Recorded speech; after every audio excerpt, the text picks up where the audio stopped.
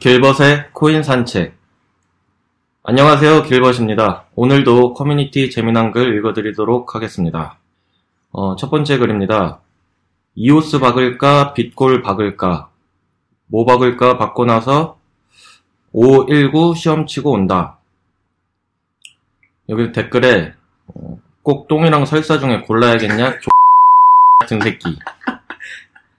두 번째 댓글은 굳이 고르자면 이오스 7,800원에 매수 걸어두셈, 뭐 이렇게 해주셨네요. 519 시험이 뭐죠? 뭐 아무튼 잘 박으셨길 기대하겠습니다. 다음 글입니다. 다 똑같은 코인인데 비싼 코인과 싼 코인의 차이점이 뭐랴? 이렇게 해주셨네요.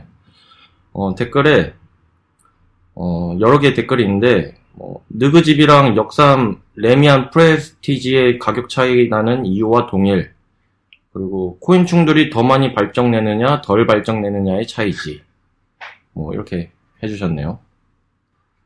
다음 글입니다. 김프 때문에 단타도 못 치겠다, 코인판 망했네 크크. 댓글에 어휴 지금 이 판에 김프 지겹지도 않냐 병신아, 이렇게 해주셨네요. 마지막 글입니다.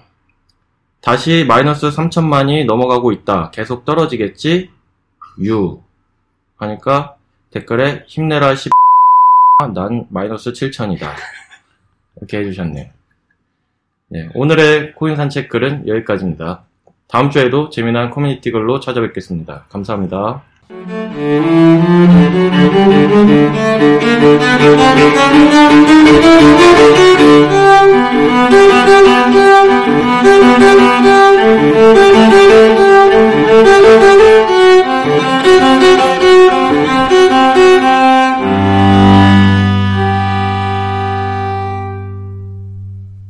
네, 블록체인 27화 2부 가자!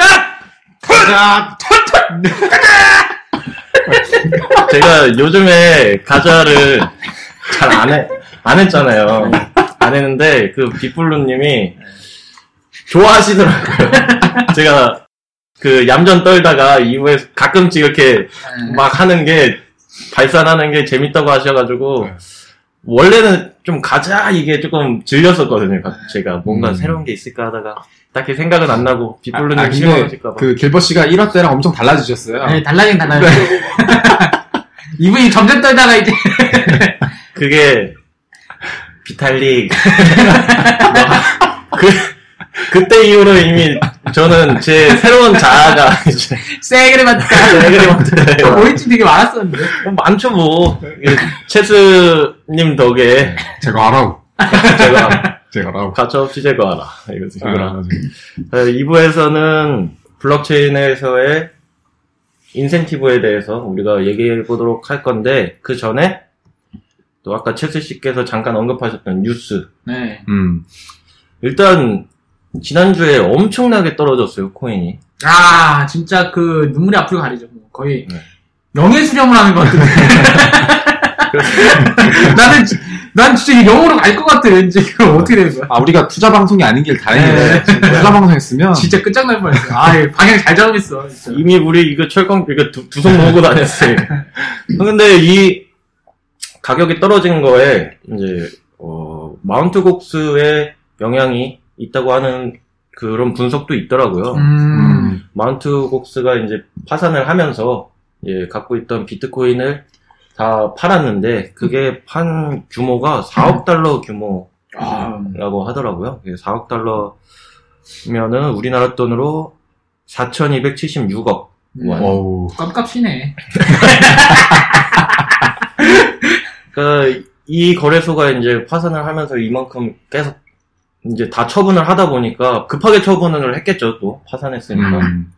그러면서 이렇게 된 것 같은데, 마운트 곡스도 참 저점에 처분을 했다, 그런 생각이 들어요. 얼마나 급했으면. 그러니까. 근데 마운트 콕스가 저점은 아닐 거예요. 왜냐면 옛날에 갖고 있었던 거니, 그때 당시에는 뭐 엄청 쌌을 거잖아요. 그러니까 그렇죠.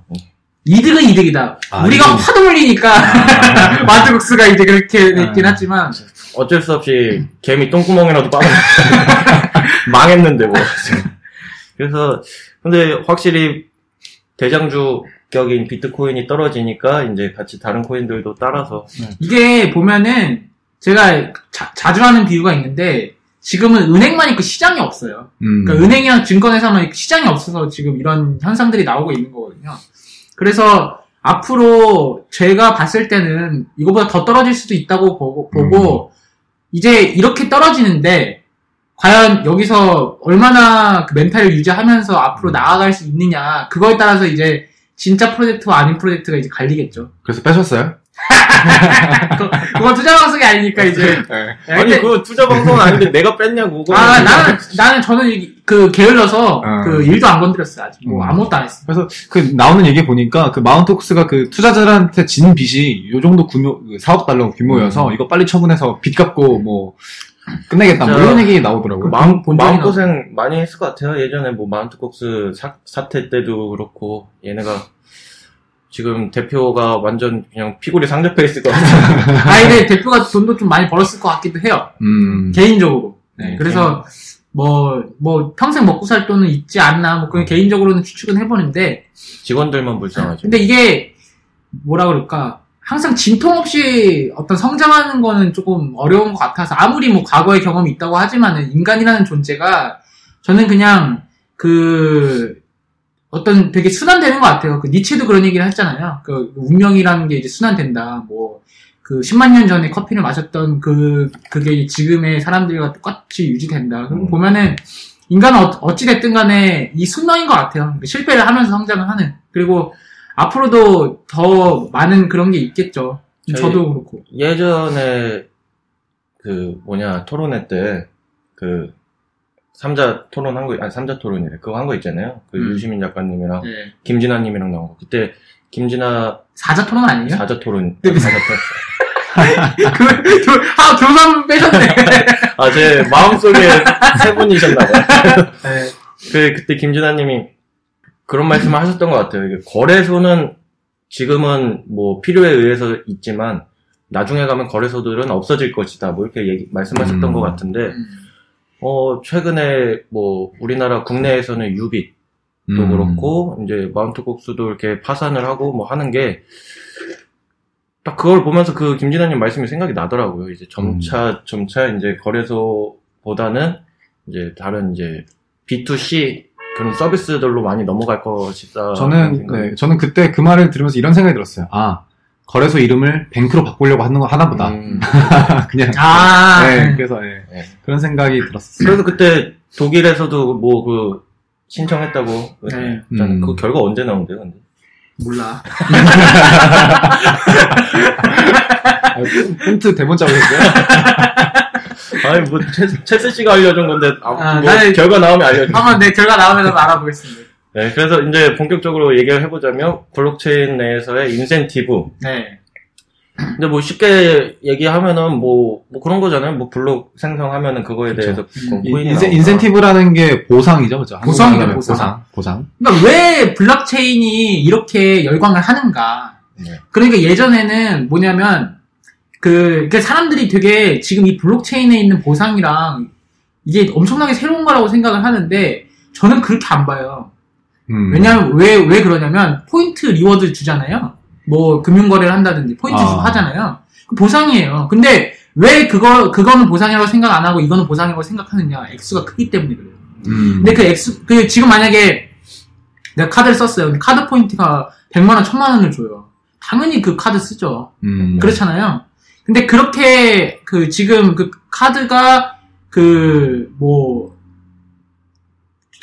보상이라고 생각 안 하고 암호화폐를 보상이라고 생각하는 이유는 워낙에 큰 액수가 있는 거고 아직 더 많이 참여자들이 올 가능성이 있기 때문에 사람들이 이제 주목을 하고 있는 거거든요.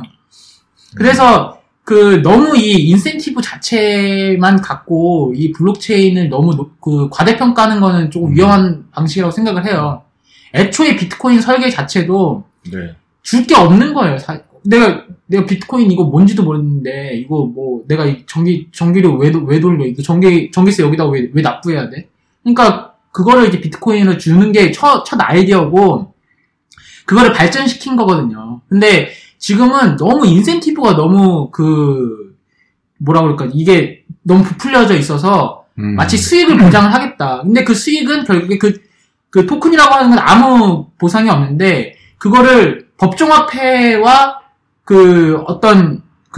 맞물려가지고, 이제 보상을, 수익을 주겠다라고 하는 거는 아무런 근거가 없거든요. 논리적으로 따져봐도, 그걸 법정화폐랑 바꿔줄 이유가 아무것도 없는 거예요. 지금 그냥 거래소에 유통되고 있는 돈 자체만 놓고 보면은, 그 정도 가격이 될 수 있을 거라고 희망을 하는 거지, 지금 현재 이 플레이어들이 합리적으로 움직이는 것 같지는 않거든요. 단지 미래에 대한 어떤 막연한 기대들, 그다음에 다른 마케팅적인 요소들 때문에 참여자들이 들어오고 있는 거긴 하지만, 이번에 그 거래소 그 가격만 본다고 하더라도 이게 좀 겁나는 조금만 요소가 있으면 사람들이 다 빼는 구조거든요. 그러니까 어떠한 합리적인 생각과 그런 판단에 의해서 이 가격이 형성되고 하는 게 지금은 아니라서, 너무 지금 이 인센티브에 대해서 너무 과대평가하는 게 저는 조금 위험하다고 보거든요. 저는 약간 그런 생각을 했어요.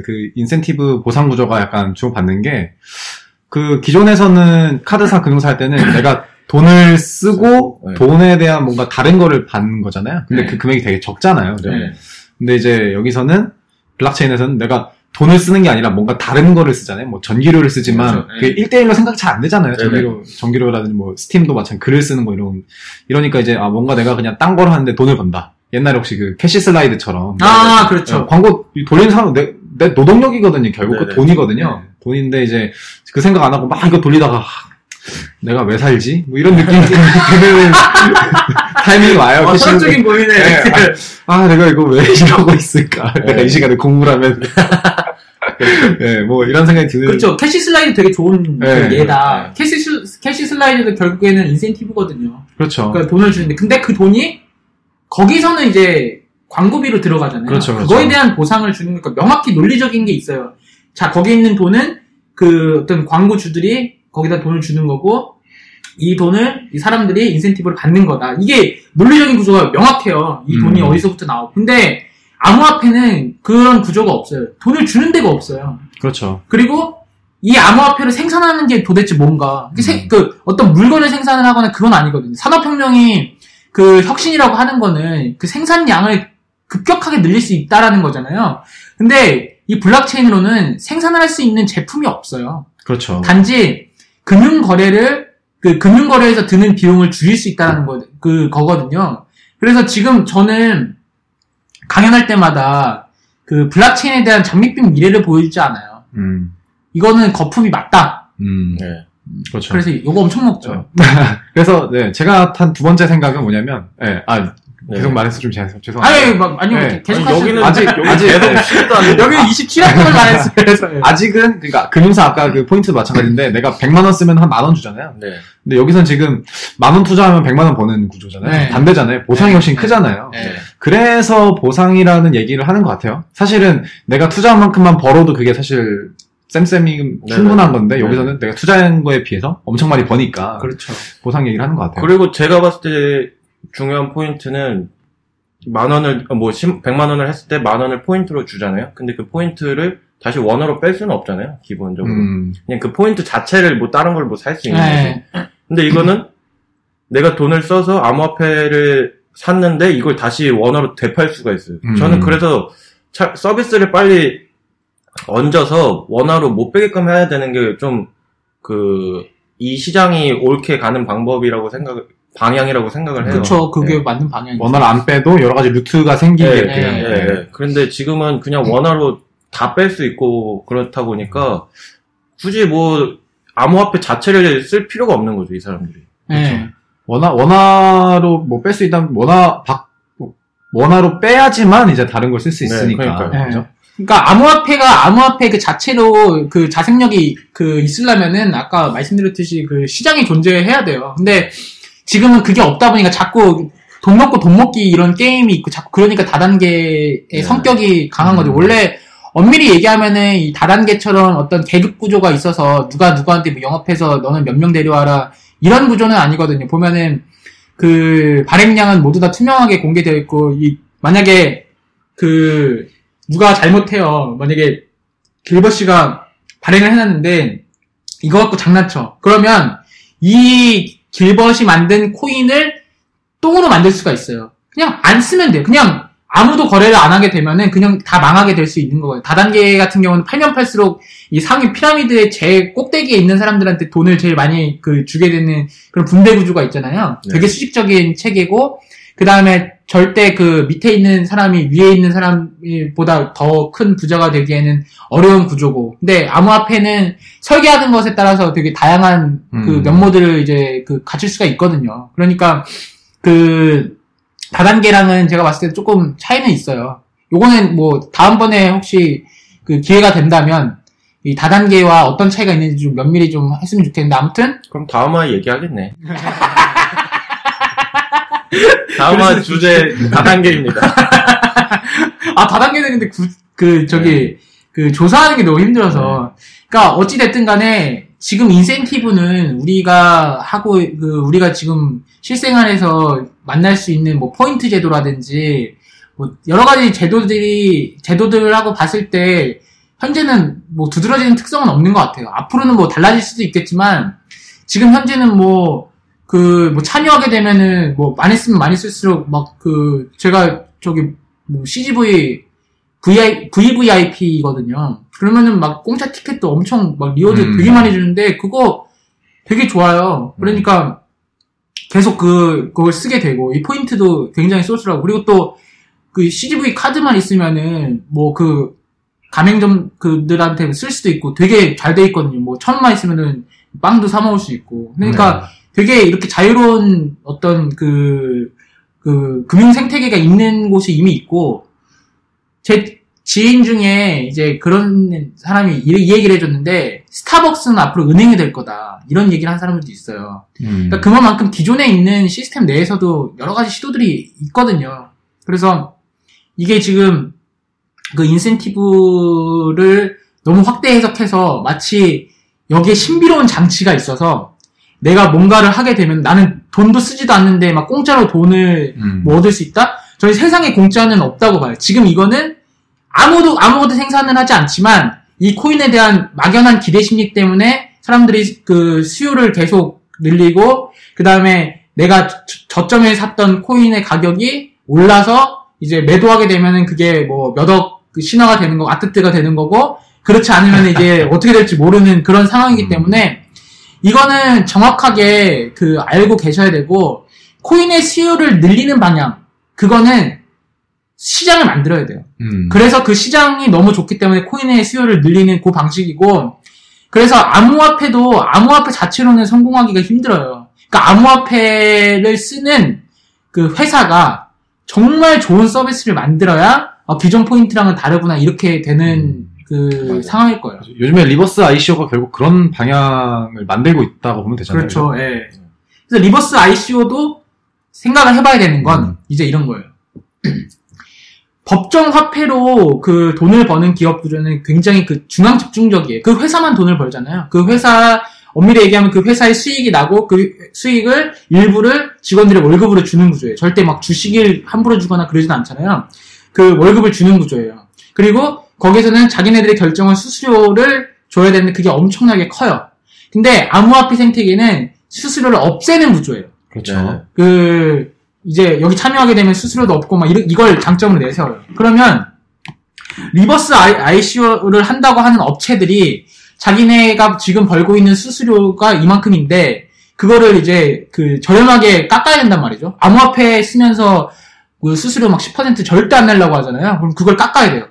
그러면 깎으려고 하면 거대한 기업들이 리버스 ICO를 한다고 하면 거의 대기업일 텐데 그 대기업이 버는 구조가 수익 구조가 달라질 거예요. 그렇죠. 피를 깎는 어떤 노력이 필요하다. 피를 깎을 수는 없죠. 뼈를 깎는 고통일 텐데, 그러면은 이제 수많은 직원들 월급, 그 다음에 기존에 있었던 운영비, 이것에 대한 대책이 마련되어 있는 건가?